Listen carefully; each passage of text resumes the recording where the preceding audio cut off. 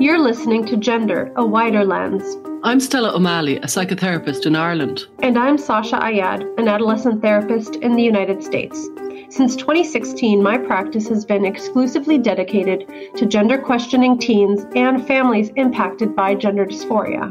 I also work with gender questioning teenagers, and I facilitated support meetings for families and individuals who've been impacted by gender issues. We're curious about the concept of gender and how it's unfolding in the wider culture. Join us as we look at gender through a wider lens.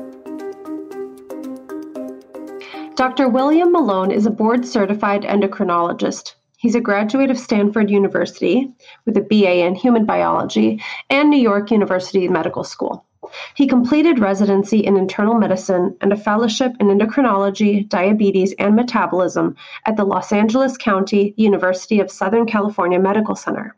He's been in clinical practice since 2008 and holds an appointment as an assistant clinical professor of endocrinology from the Idaho College of Osteopathic Medicine. Here's our conversation with Will. Hi there, Stella here, and myself and Sasha are very excited that we've got the one and only Will Malone here to speak to us, the endocrinologist that first came to my attention a couple of years ago.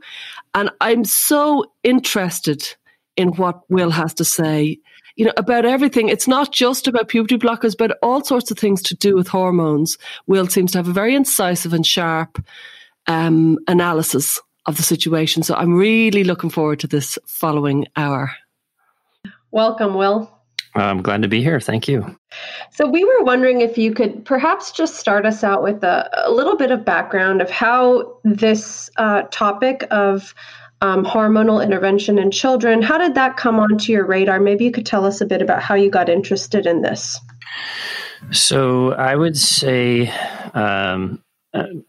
two things simultaneously started to happen, probably in 2017. So the first thing was I started to get calls from local primary care doctors, and they were describing essentially a cohort, basically a sudden appearance of young adolescent females who were declaring themselves to be transgender. And they were calling my office and saying, "Hey, this is a totally new thing for us. We've not seen this before. What's going on here? Can you help us out?" And essentially, what they were describing was typically in kind of small clusters of adolescent females, girls.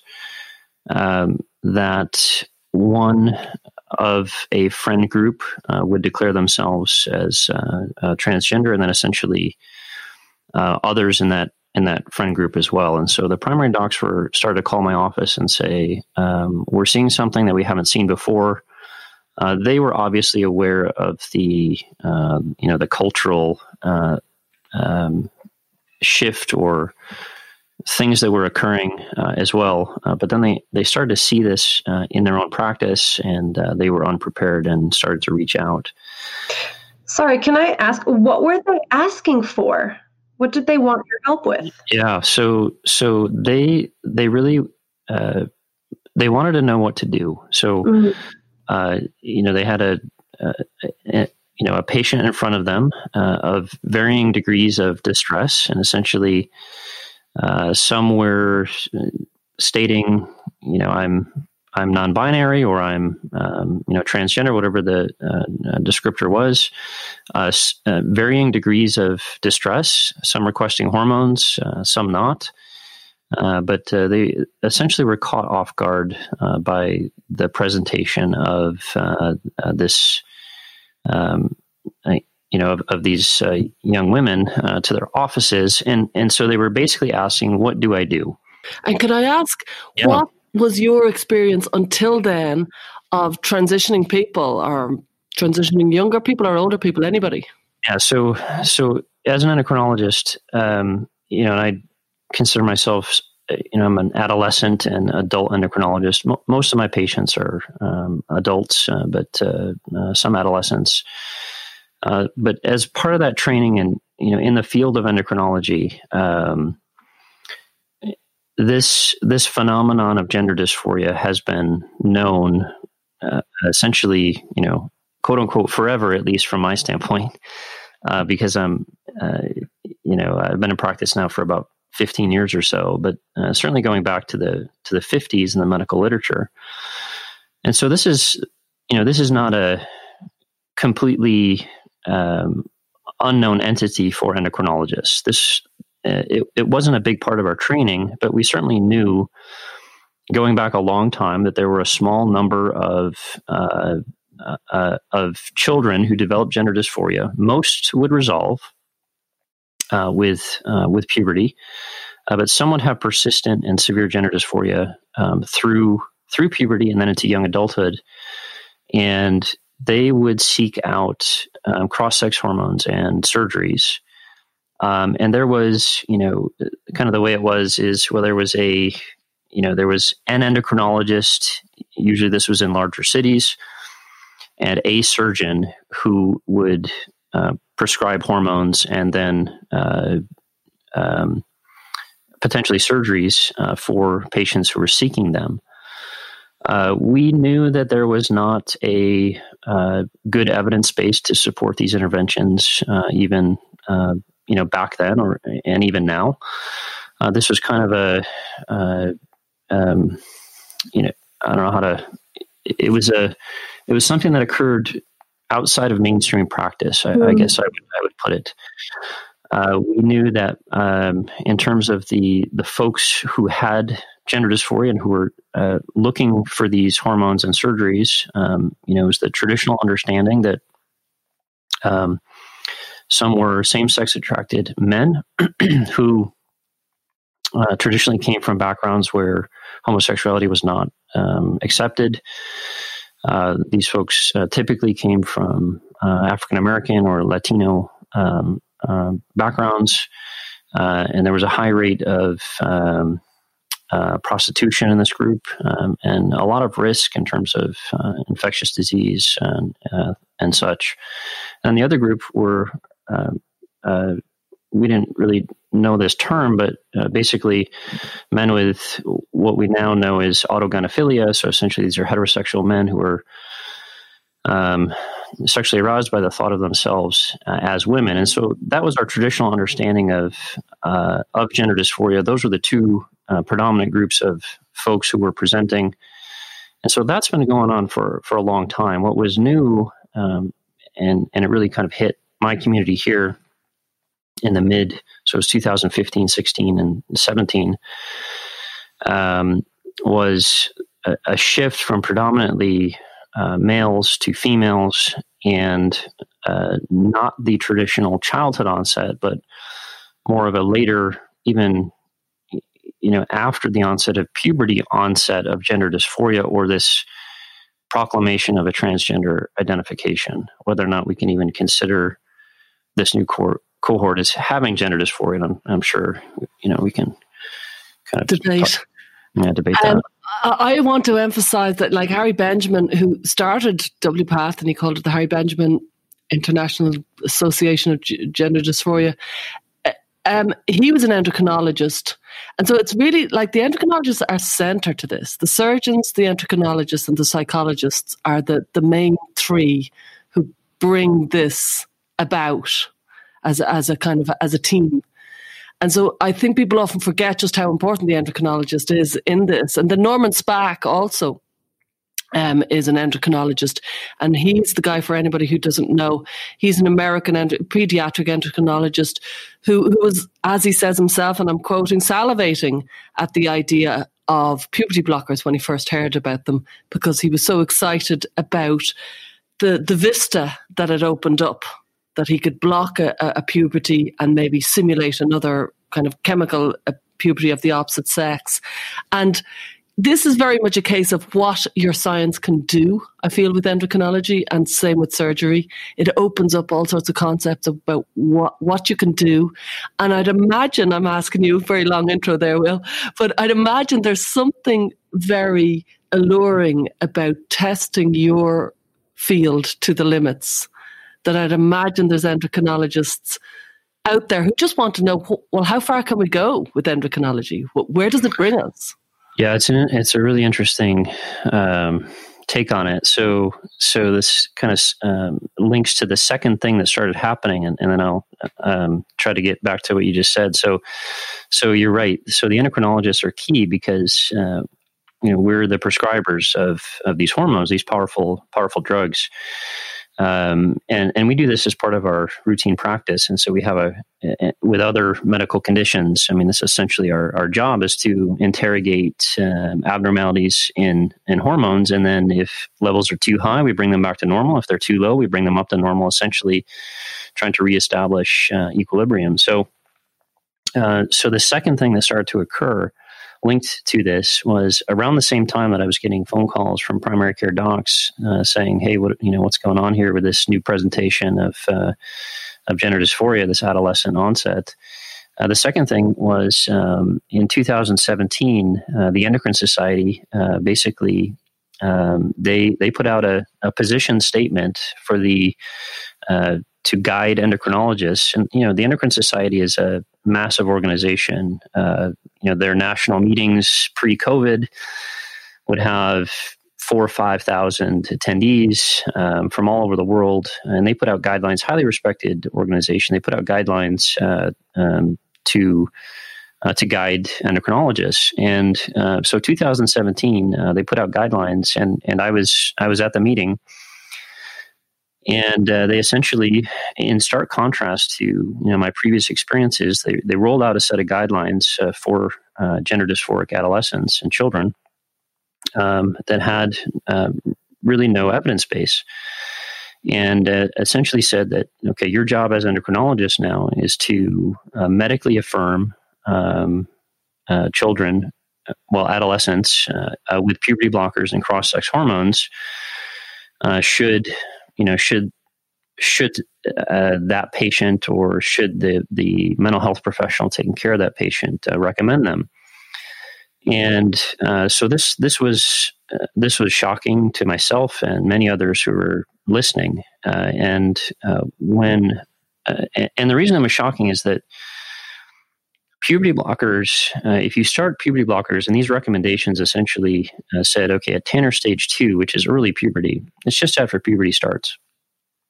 If you start puberty blockers at Tanner stage 2, and then you follow those with cross-sex hormones, so for a young girl, it would be puberty blockers followed by testosterone.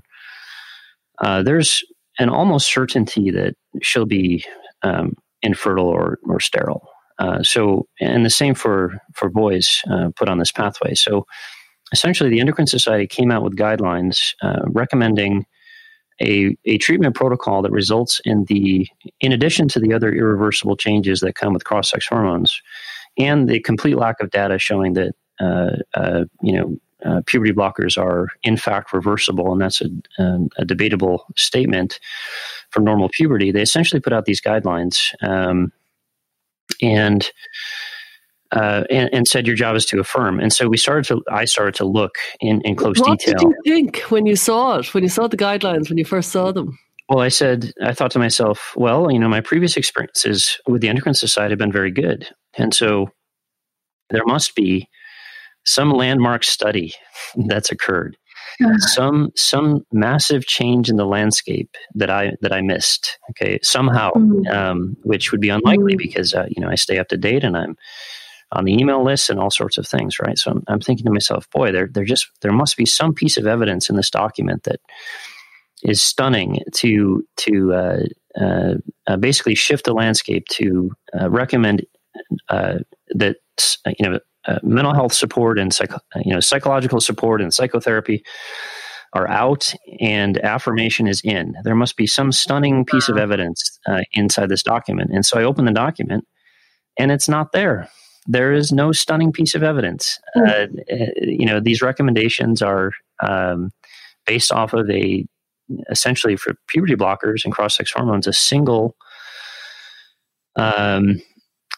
uncontrolled study out of the Netherlands. And, when you look into that study in some more detail, you see that it's so there in the scientific world, in the academic world, there are ways to rate the quality of evidence, and obviously something that has more quality evidence, you take more seriously, and you think, well, if this is high quality evidence, if I do something following this high quality evidence, if I intervene, the chance that I'll make a mistake is low.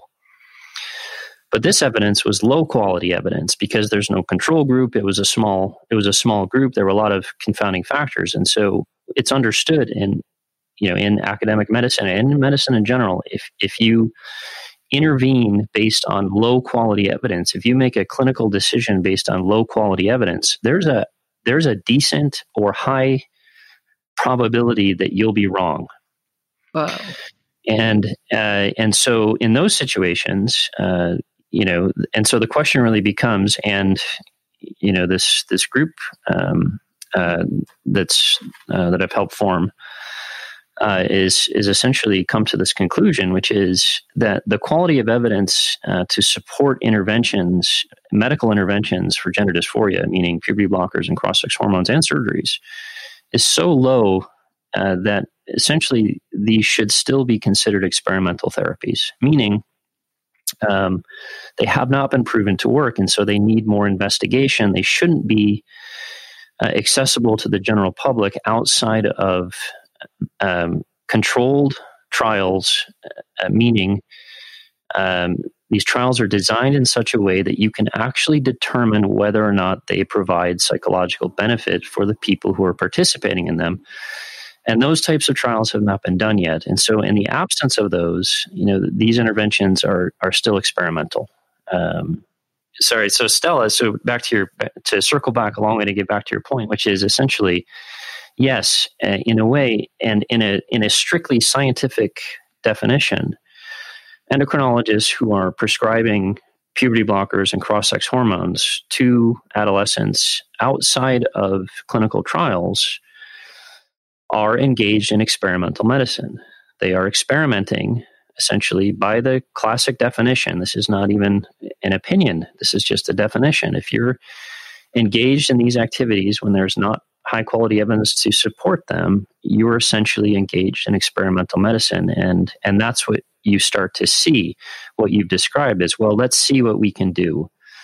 It turns into a very chaotic scenario, and the consequence of that is that people will be harmed, and that's what we're seeing.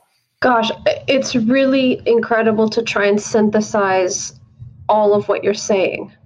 First of all, we're recording this in December of the year 2020, and the UK has just ruled in a very landmark judicial review that prescribing puberty blockers to minors is something they cannot consent to. And in the ruling, they described, after a lengthy investigation, that this is experimental. So everything you're saying and everything that you've been saying, and we'll talk about SEGM, which is the organization that we're talking about here, has been corroborated by this really extensive review in the UK. Yeah. And there's just a couple things that stand out to me that are really fascinating and gets me curious if there's any precedent here in medicine. But first of all, you described that gender dysphoric people prior to the mid-2010s were treated in kind of niche clinics that were outside of what the mainstream medical community was comfortable doing. Yes. That's how I interpreted it. Exactly. So when the Endocrine Society put out that statement advising mainstream endocrinologists, to start using procedures that were even more experimental than what the niche physicians were using, that seems like a very remarkable, rushed direction to go in. Yes. And I was struck too by the way you you initially assumed you could defer to the authority of the Endocrine Society because they're such a reputable key point organization. Yep. And so you happen to say, well, there must be some data in here that justifies this seemingly radical decision. Let me take a look.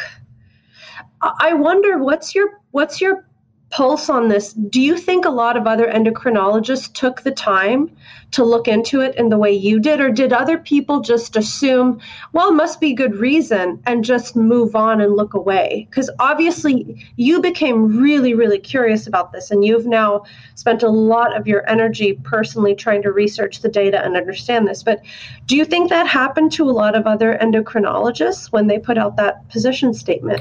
Yeah, I can answer that partially with a little bit of speculation and also just my own, interactions with my colleagues. So it was really fascinating because, at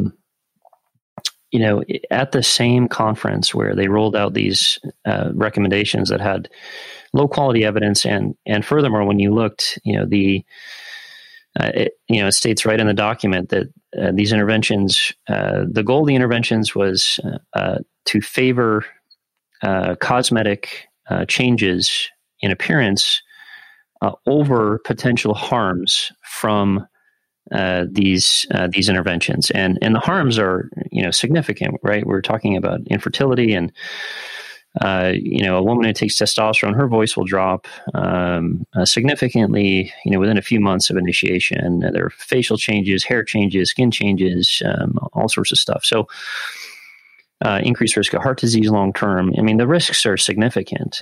So at the same conference, it was interesting to see these two things happen side by side.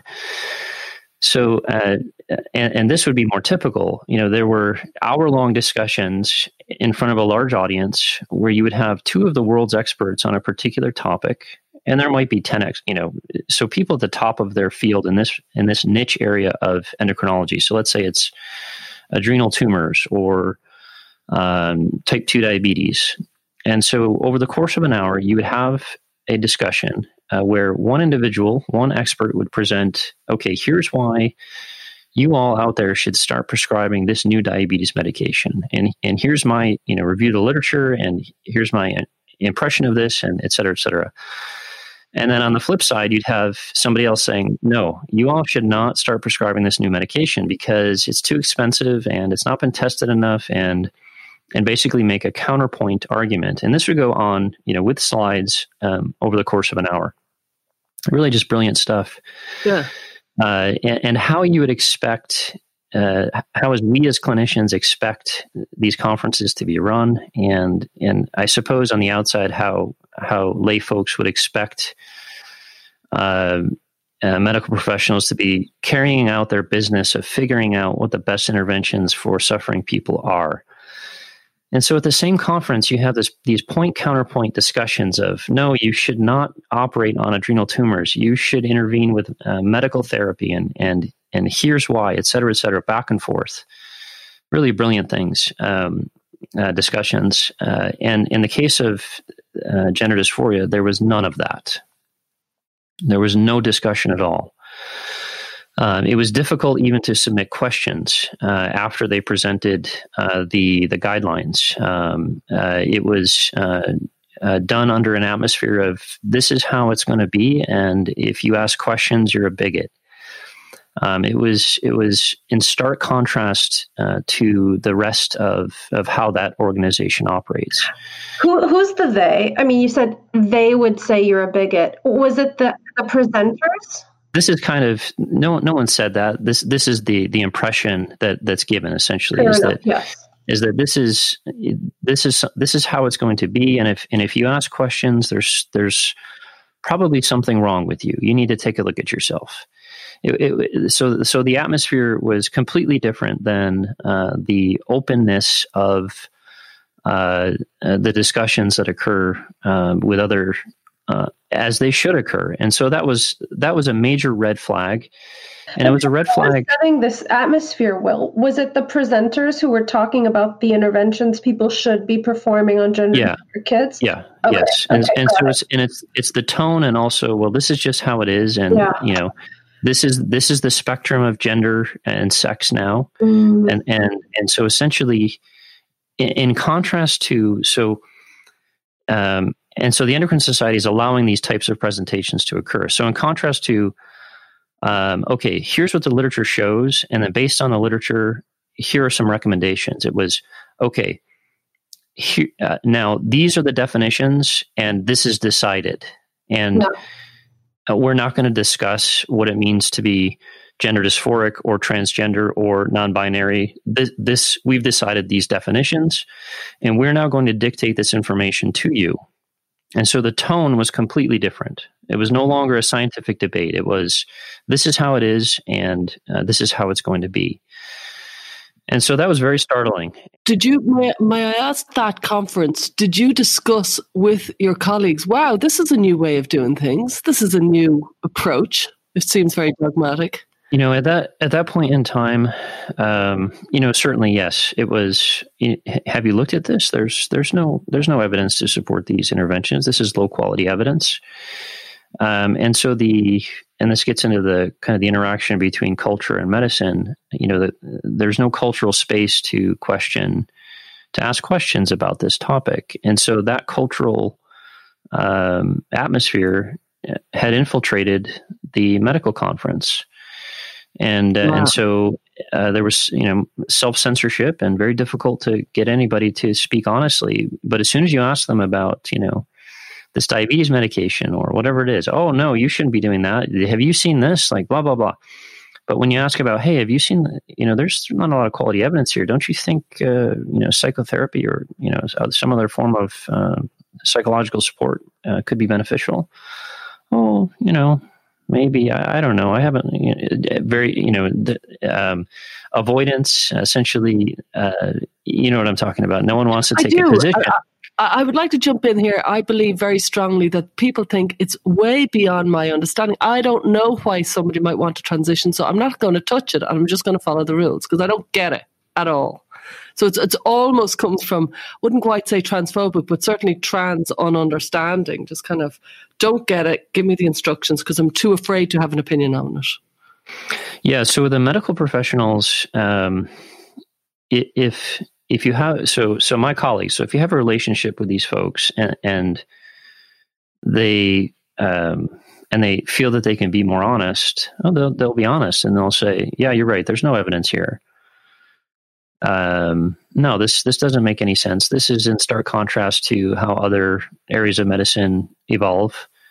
There's been suppression of debate. But in a stressful, medicine there's a lot of stressors, and days are busy, and so routine clinicians, not routine. What I mean is, in the day of a routine practice, clinicians are going to often choose the path of least resistance, which is either avoidance or just simply referral out to someone who's willing to see these patients, and that oftentimes means an affirming counselor or a gender clinic where we know that once a kid, based on the data that we do have, once a kid gets started on puberty blockers, essentially they're going to be the chance of them going on to cross-sex hormones. Puberty halts the.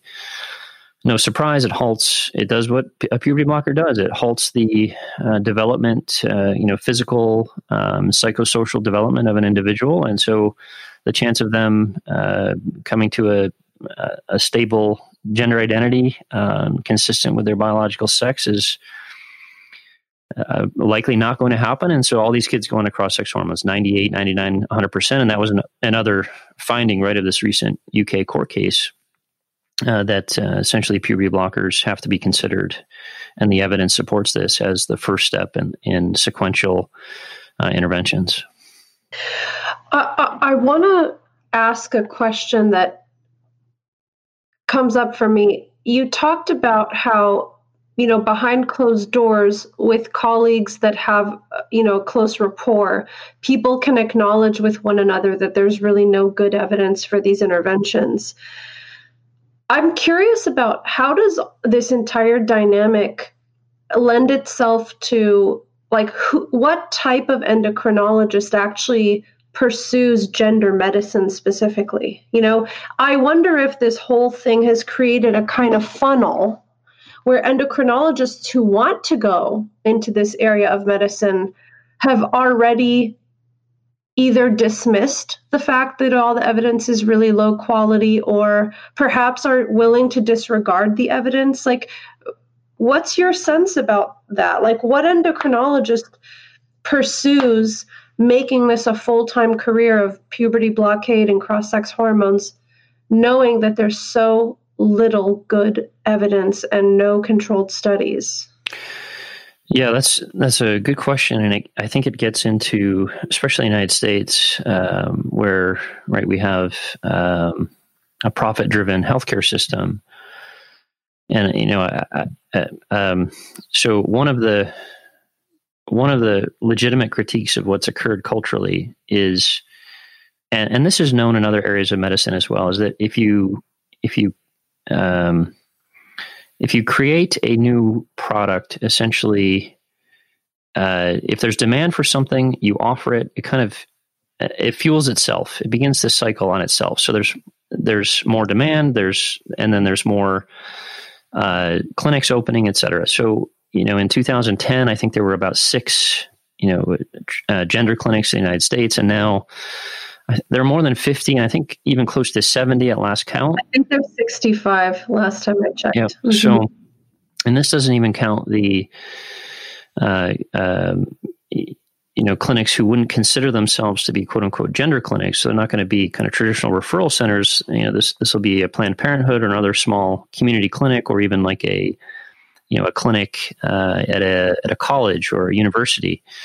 Where many of these places are operating under informed consent models, where essentially you walk in the door. And so this would be for folks who are 18 or older, but you don't have to undergo any psychological evaluation. And if you do, it's essentially with a counselor who advertises themselves as lowering the threshold, as making it easy, essentially, to get the letter, quote unquote, so that you can get cross-sex hormones.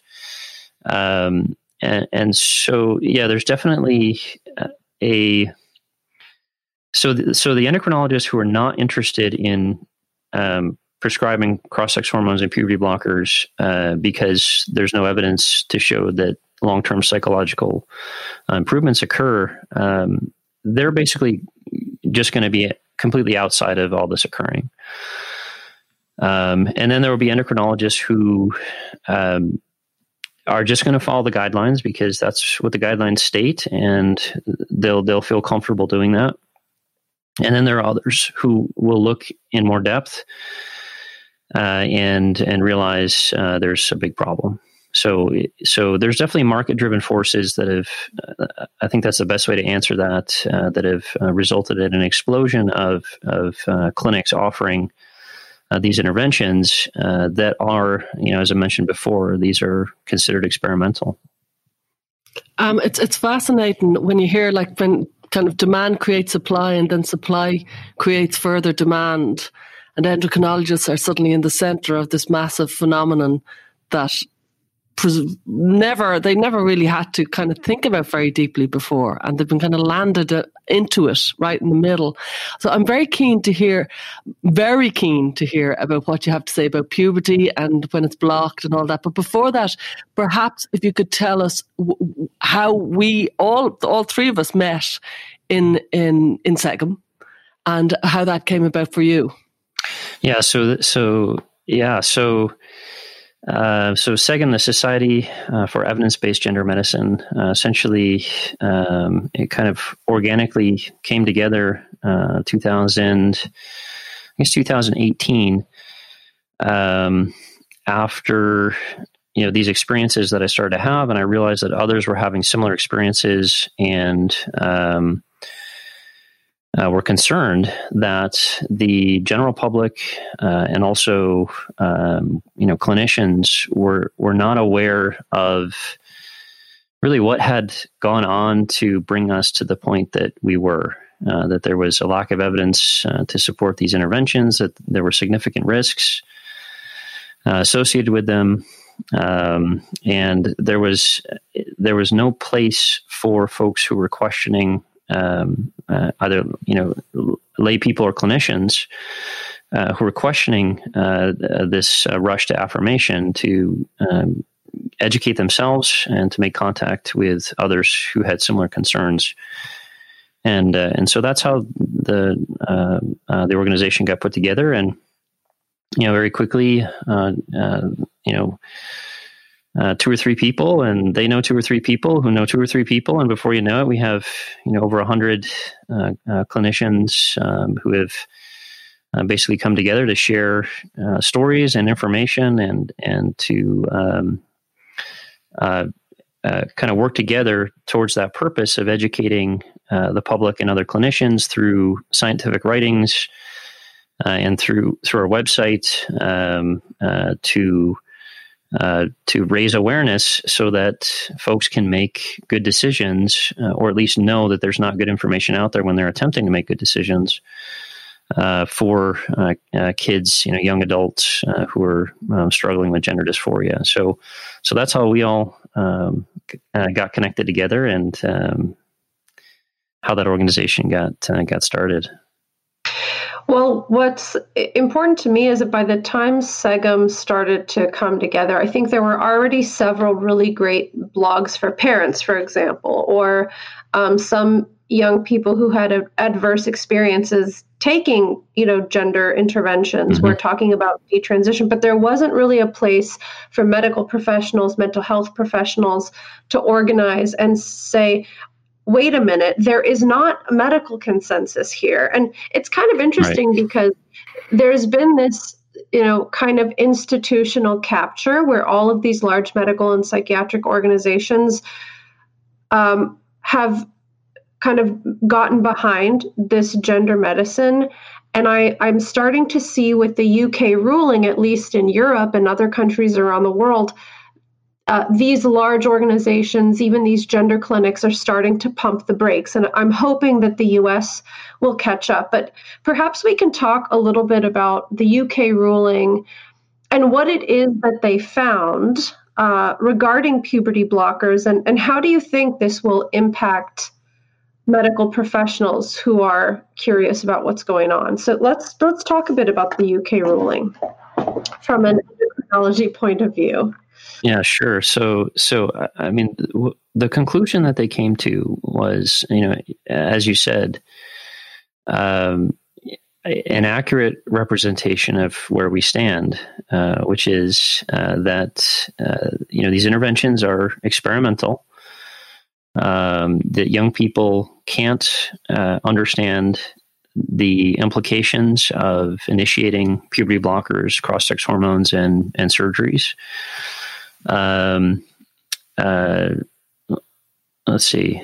And that makes sense, based on our understanding of brain development, that, kind of cognitive maturity does not occur until the mid-20s. And this is something else that it really is drilled into physicians' brains right from the start. So, for example, it's very unusual to send a woman for a hysterectomy that would render her sterile before the age of 25, even if she wants to, because there's a general understanding that minds change before the age of cognitive maturity, and especially if an individual has an autism spectrum condition or some other situation that might delay brain maturity, that age of maturity might even be later. So basically, the court confirmed really what we know, which is kids can't understand the implications of these decisions, that these are experimental therapies, and also they acknowledged what the literature shows, which is, puberty blockers are not a standalone intervention. if a kid goes on a puberty blocker, the likelihood that they'll go on to cross-sex hormones is close to 100%. It's 98, 99%. And so we can't consider, that's another cultural myth out there. There are several, and that's a big one, is that puberty blockers are quote unquote reversible. And by time to decide for that individual, that child, to decide whether or not, or the family, a group decision about whether or not the kid is going to go on to cross-sex hormones, the child. And that's just not reality. The reality is puberty blockers are the first step in this essentially inevitable cascade of interventions. So that was my takeaway, from that ruling. It was that it was a great confirmation and affirmation, to steal that word, of reality, which is. I'd like to jump in. Like the considered one of the best judges in the UK studied thousands of pages of evidence for this ruling.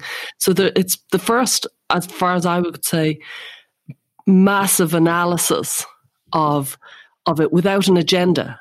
They were judges. They had a team, and they were just trying to analyze, and they sought more evidence, and they continuously sought more evidence and didn't receive it. And then it felt very bizarre when the Tavistock released, almost immediately after the ruling, the evidence that the High Court had sought from them, which was a study that they had started in 2011, that he had apparently finished by 2014. They were analysing the results, and there was a lot of kind of ifs and buts and different things happening. But effectively, they went to go about publishing it within days after the ruling. It feels really murky. And we could go off into that a lot. But to be honest, now that you're in front of me, I'm dying to hear, what does puberty bring us hormonally, and what does the stopping of puberty do hormonally to a person? That's really what's really chiming in my head as something that I'd like to hear you talk about. Yeah, sure. So the first thing you said is a great point. It's curious, why did that study, why was that essentially published, a day or two after the ruling? And what's interesting is, the study, and it's difficult to even call that a study. It was just basically a description. It didn't ask a clinical question. There were no experimental variables, right? Yeah, there was no control group. Right. Yeah, it was disappointing because, if they had designed that study appropriately, we could have gotten a lot of really good information from it. And could I just put in, for anybody who doesn't know, that this is the Tavistock who created this study, that the GIDS, in the Gender Identity Development Service in the UK, which is the largest gender identity development service in the UK, run by the NHS. It's the big boy in the UK who was carrying out this study, and their lack of data was probably one of the many shocking features of it. Yeah, you're right. This is a well-respected, worldwide known institution clinic that didn't design a study essentially, and it really boggles the mind because, in a sense, it's almost 10 years wasted. We could have had a significant amount of information if they had had a control group to compare these interventions to. And so essentially what they published was just a description of what you would expect of what puberty blockers do. There was nothing really new. Puberty blockers halt the physical development of, stop puberty, and puberty is arguably and is the most significant developmental time for a human. Wow. In terms of physical and psychosocial development. It's this integrated process of physical development and sexual maturity, and then as that occurs, that individual has age appropriate psychosocial sexual interactions with peers, and essentially figures out who they are and how they fit into being a human being and fit into their culture, their society, wherever they happen to be at that stage of their life. So it's a profoundly significant developmental process. It's the transition from childhood to adulthood. it couldn't be more important in terms of an individual's long-term physical and mental health. So I can't really overstate the importance of puberty in terms of its impact on humans. And so if you block that process, you don't get physical maturity. So basically growth stops, and the natural process of increasing bone density. So during puberty, humans put on more than 50% of the bone density that they'll ever have during their lifetime.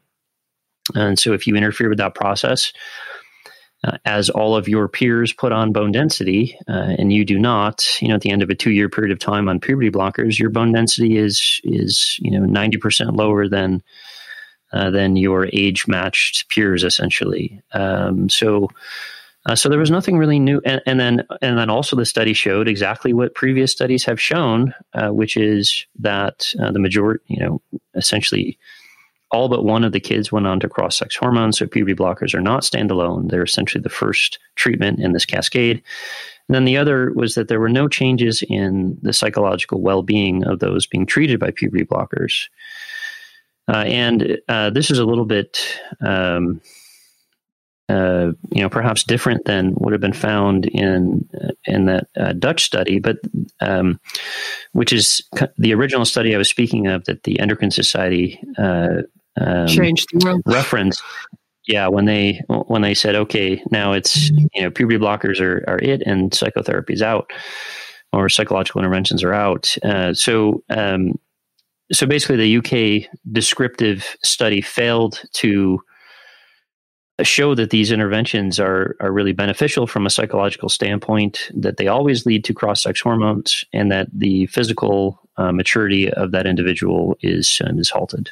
The physical maturation. I looked at what Michael Laidlaw was saying about puberty, and he seemed to suggest, I'm interested, you might know more, he seemed to suggest that there was an implication, like you said, about bone development and bone density and maybe sex organ development. He said we don't know the implications on sex organ development if you go from puberty to a simulated chemical puberty, as in you don't go in through your own natural biological puberty.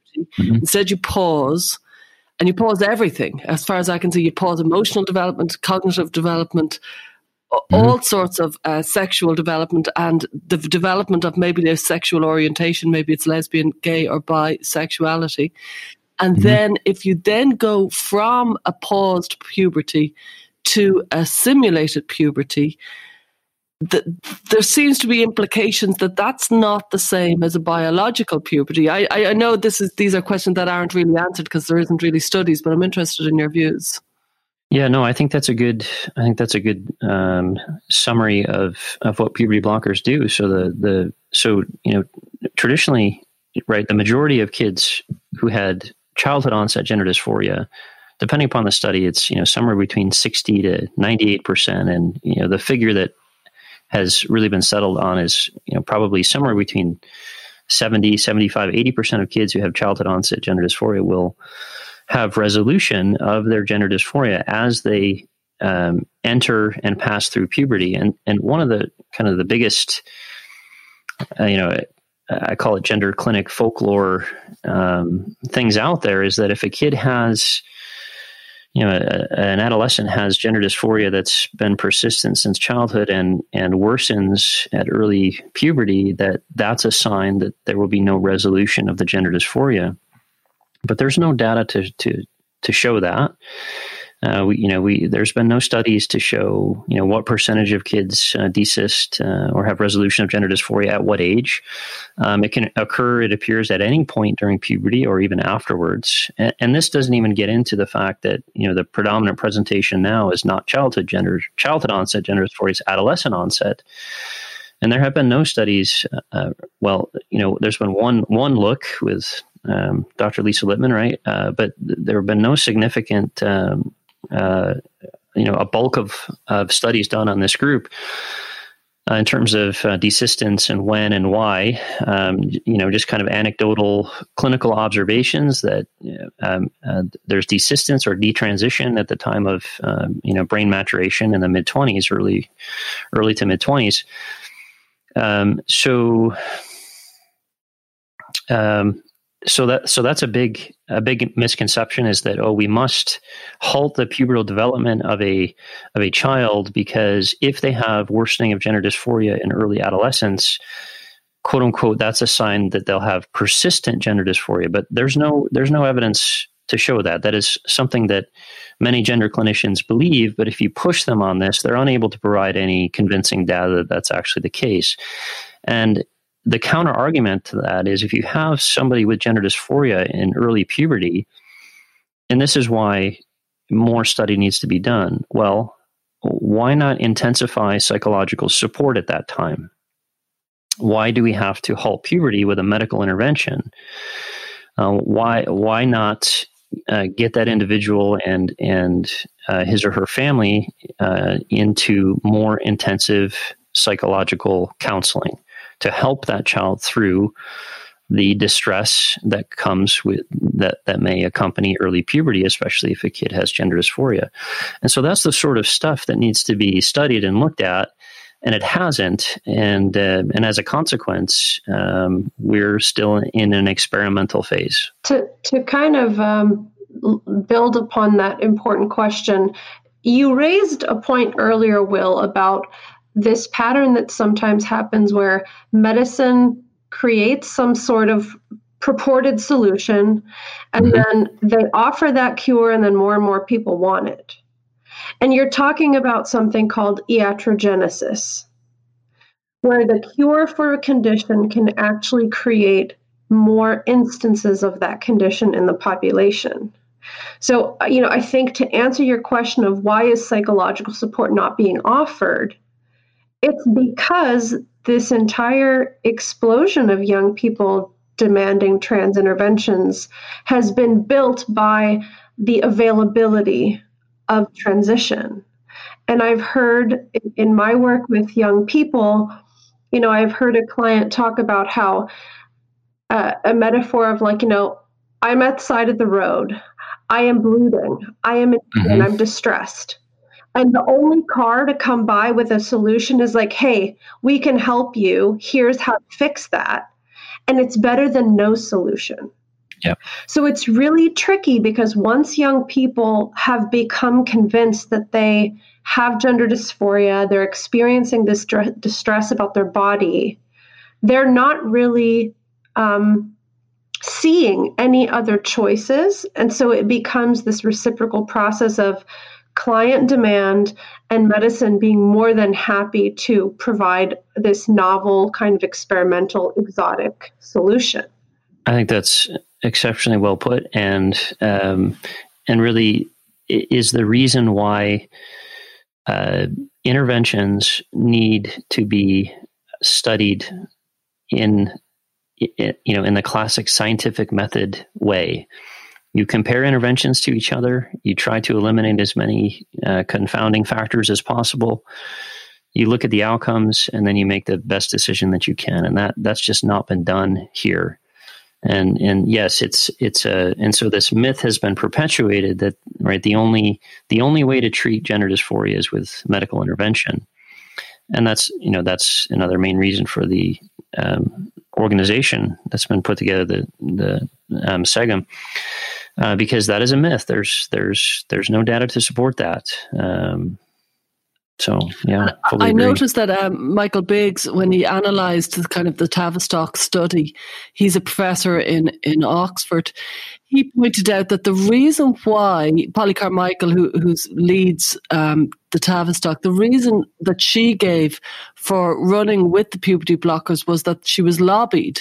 She was lobbied by organisations such as Mermaids and Gyres. And she felt pressure from the parents. And there's a really interesting concept arising here where the client comes in, or the patient comes in to doctors and says, I know what I have, and I need you to give me the medication that I've read about on Dr. Google. And I presume you hear a lot about that in your practice in general, Will.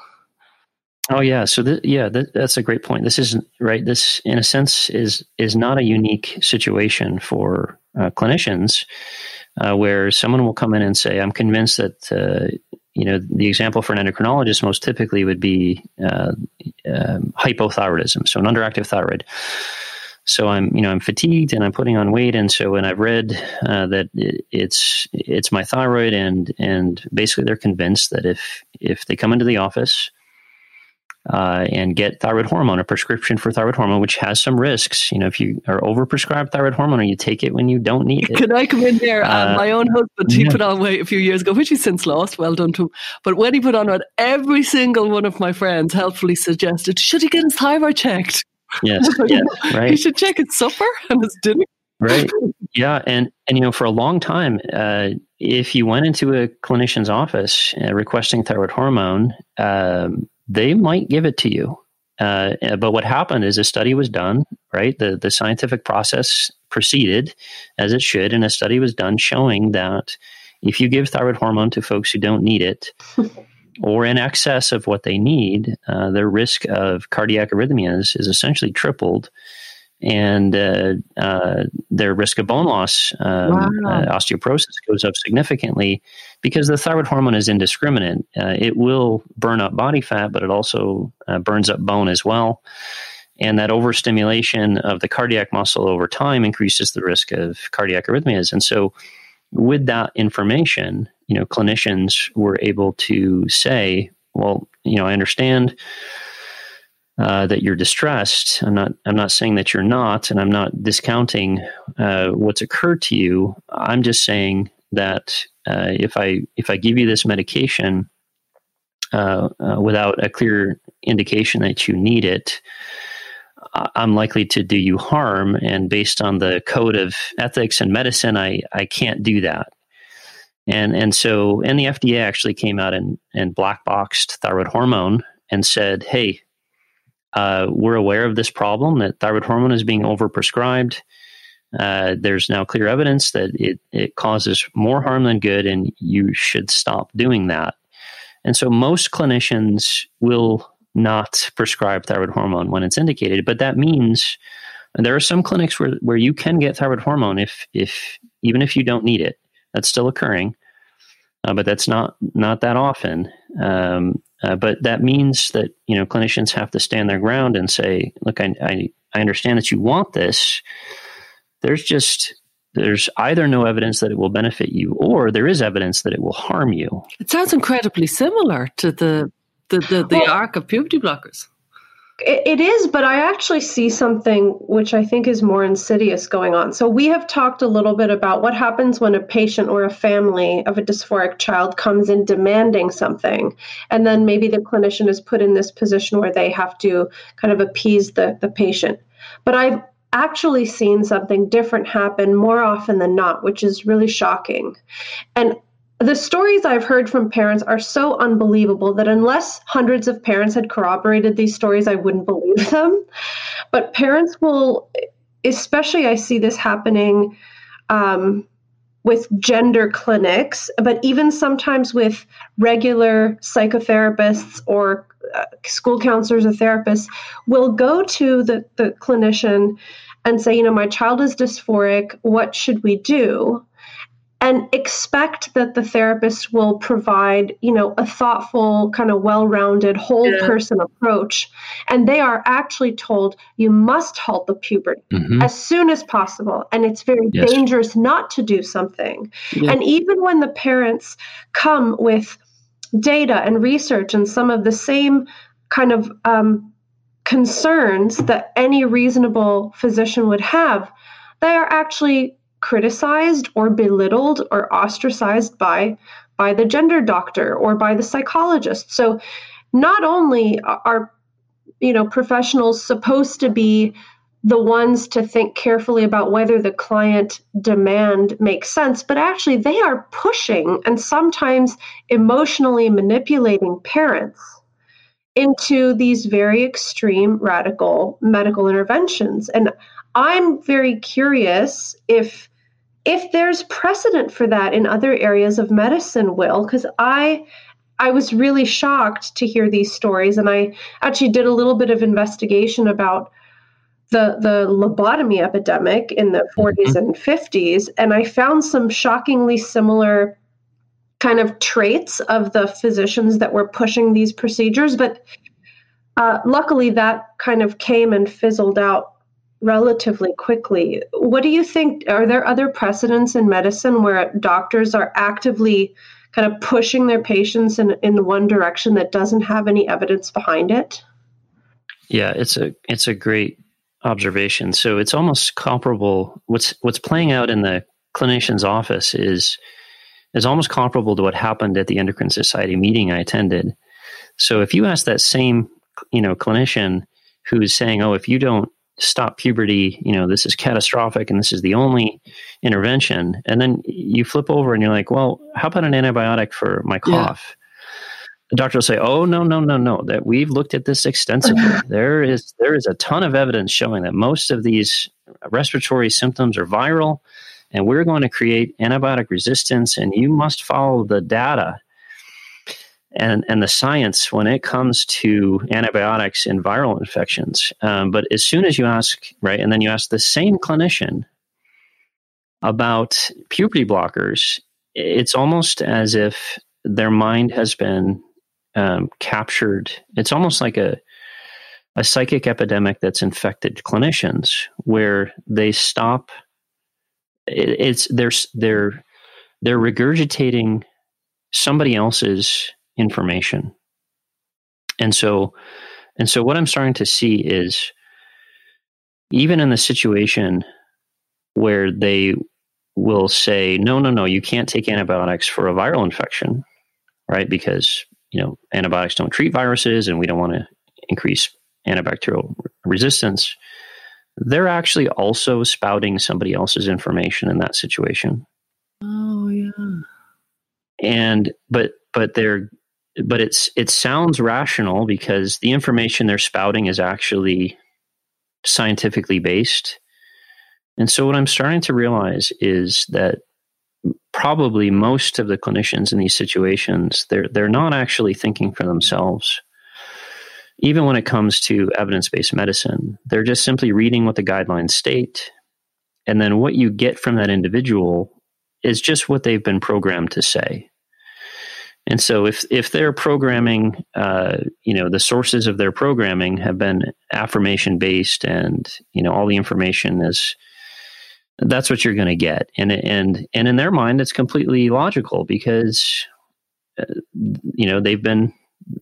it's actually no different than what they're doing with the evidence-based advice they're giving. That's also programming as well. I thought that when you were talking about yourself at that conference in 2017 and how you went off to look at the data and you must have missed some landmark study, I was thinking to myself, I bet you most people thought the exact same thought, and few went and looked for the study, and few had the confidence to realize I keep up to date and this is low evidence and I'm not missing something. Most people are on the back foot. We're all hurried. We presume other people know better, and we presume other people are more diligent and efficient.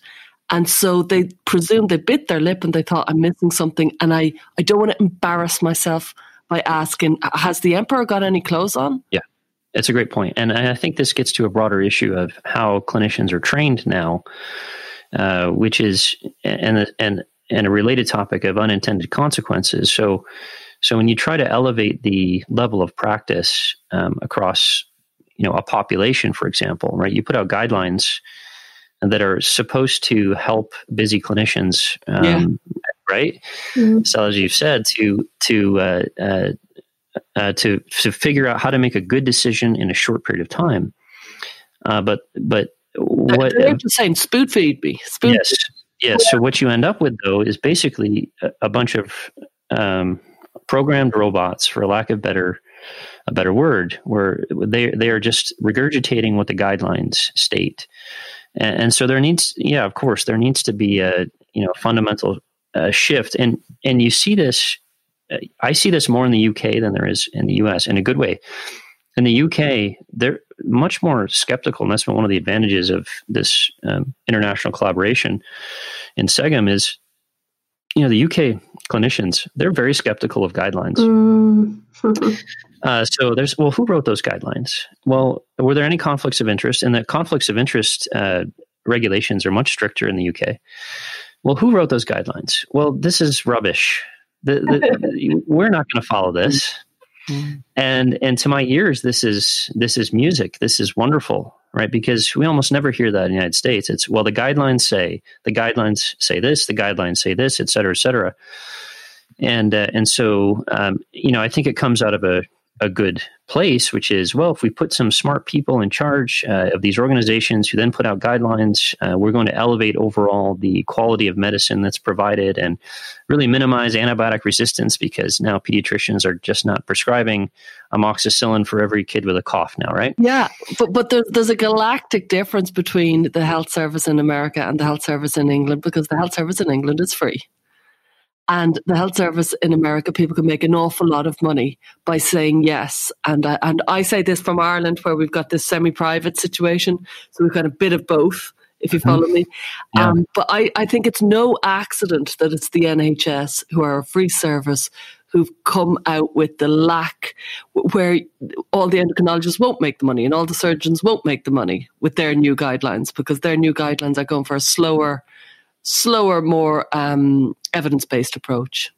Yeah, I think that's a good point. I think, many intersecting issues here, right? So there are some clinics, for example, that some hospitals in the United States, most clinicians are employed by hospitals now, a large majority, where they have contracts with hospitals where you're just paid a flat salary, and there are others where you're paid for the interventions that you perform and the work that you do and the number of patients that you see. And it provides an incentive that could be misaligned with, the ethical practice of evidence-based medicine, for sure.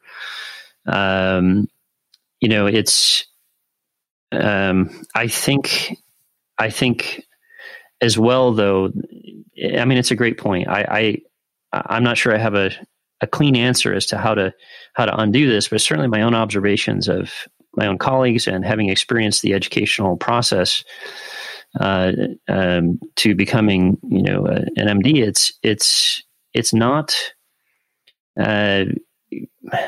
it doesn't select for critical thinkers. And so I think that's part of the problem as well. And I think that's a harsh reality that we're going to have to come to face at some point. I'm aware that there's also a perception, I think, here in the US, that if you question the major current established guidelines for any medical practice, that you're some kind of conspiracy theorist, or you're like an anti-vaxxer. And I remember speaking with a family whose child was gender dysphoric, and they had just started researching the topic.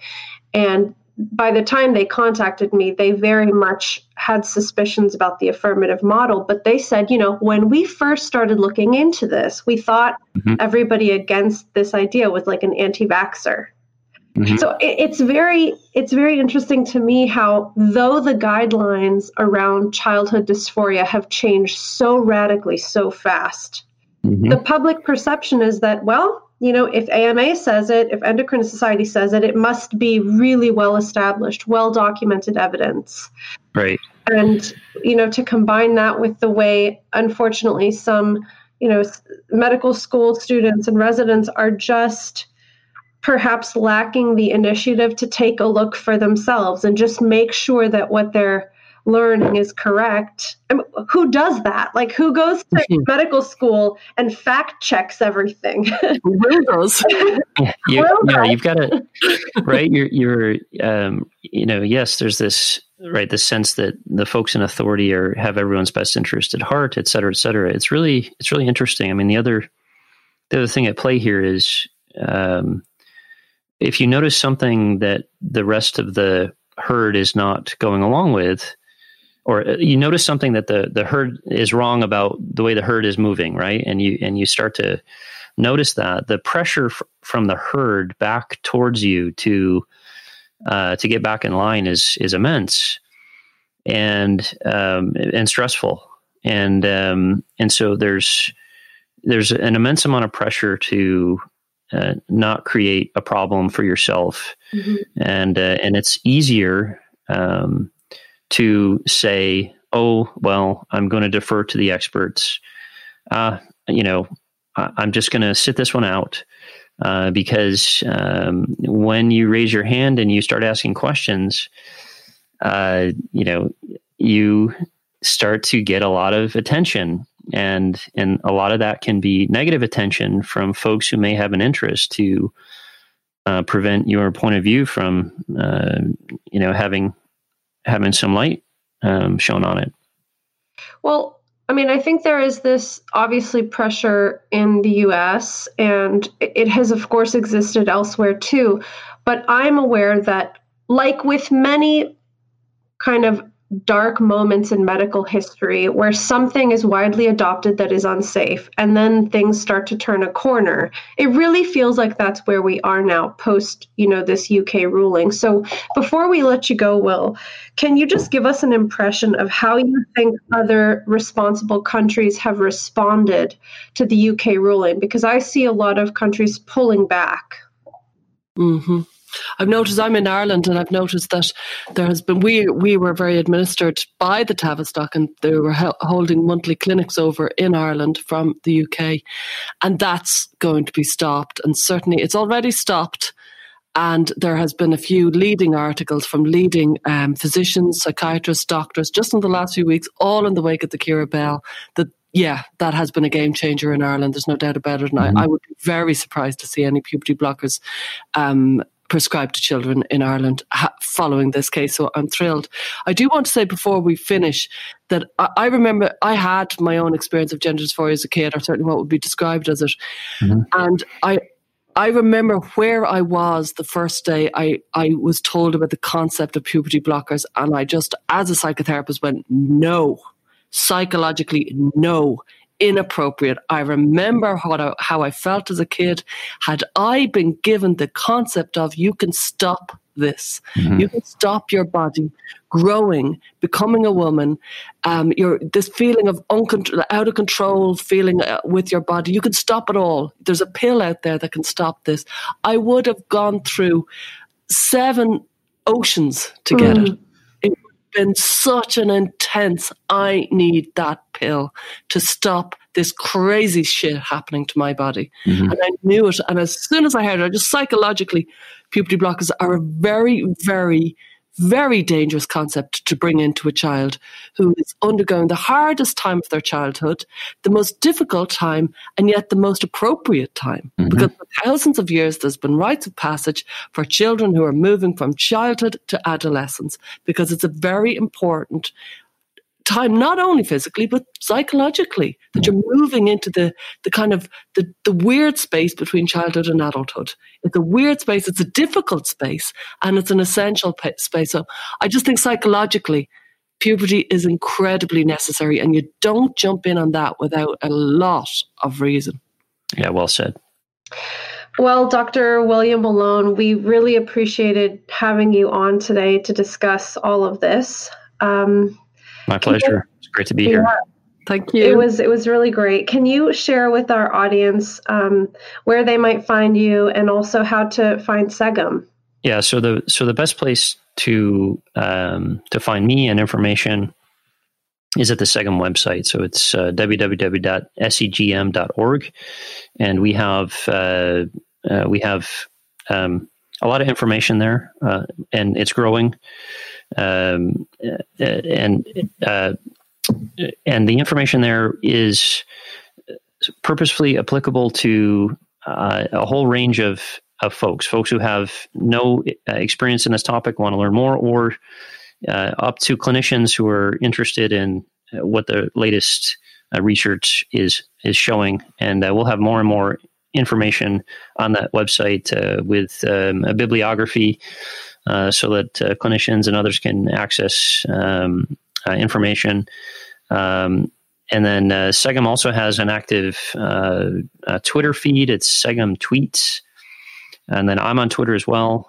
You can find me there. I think it's Will_Malone. And I also send out information about gender dysphoria and analysis of current events and studies.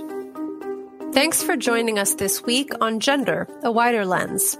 This podcast is partially sponsored by RIME, Rethink Identity Medicine Ethics. RIME is a nonprofit organization dedicated to improving the long-term care for gender-variant individuals. Visit rethinkime.org to learn more. If you found value in our show, please review us on iTunes and subscribe so you never miss an episode. And you can follow us on Twitter, Facebook or Instagram.